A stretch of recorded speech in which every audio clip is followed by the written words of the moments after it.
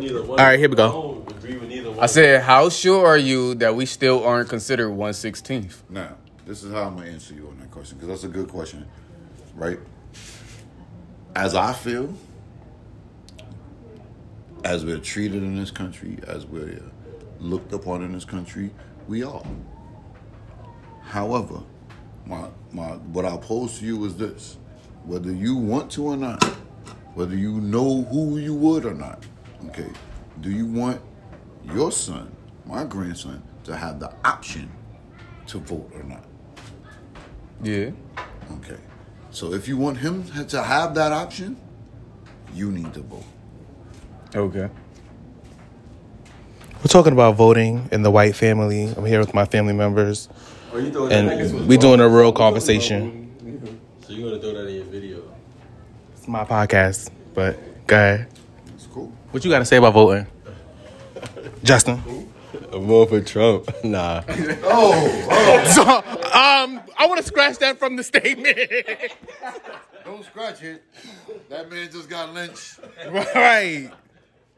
Instantly. A rope came down from the ceiling. Made sure I did my senses, though. I did that shit, but I ain't voting. Nah, listen, I'll tell you what. I'm going to tell you what. But you know what? It's a And this right is that everyone didn't have. You know what I'm This saying? is going to fuck both It's of a y'all choice up. that you didn't have. I I feel where you coming from, but it's a choice. It's a choice. It's an either or. Yeah. Do you want to be stuck where you're at? Think about your Aunt Cookie. What position does she have? They're trying to take away people that have health conditions that they don't have any choice about.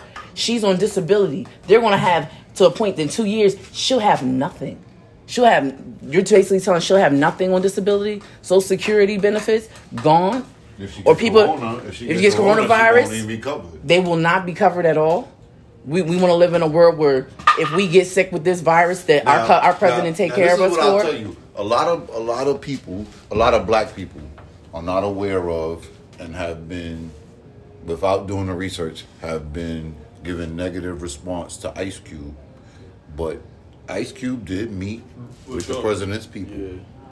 Now, what people don't know is he offered this opportunity to both sides. Okay?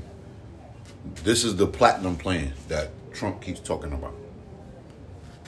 That's something that was proposed by Ice Cube and some other people that he brought together to actually work on a plan, and it's called the a contract with black CW something. You got to look it up, but he has an actual plan that he laid out to Trump's people, and this is what he said out of his mouth. Ice Cube said out of his mouth. He offered it to both sides, the option to speak, you know what I'm saying, and see this contract with Black America on both sides, right?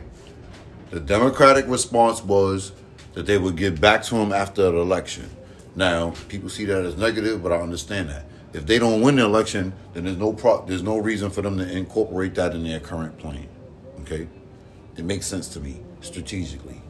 The Trump administration met with him. Why? They're down in numbers. They know that they need black votes. They have no way to appeal to the black voter. Yeah, that's how they tried to do that commercial. I seen the black Trump commercial. He had the black people in the White House. I'm like, what the fuck? Now, The first they time met with Ice Cube. They met with Ice Cube, and per Ice Cube, they made changes to their current plan to accommodate some of the things in Ice Cube's plan. Okay? Now, this is what I'll say though. You always have to watch a snake. Okay? Because right now everything is a chess move. They met with Ice Cube.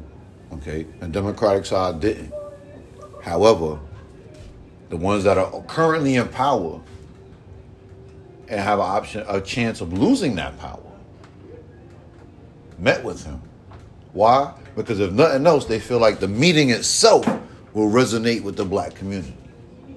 Okay? Yeah. But I tell you this, okay? What has been consistent with your current leader, okay? He cares nothing about you. He cares nothing about the children that you might create.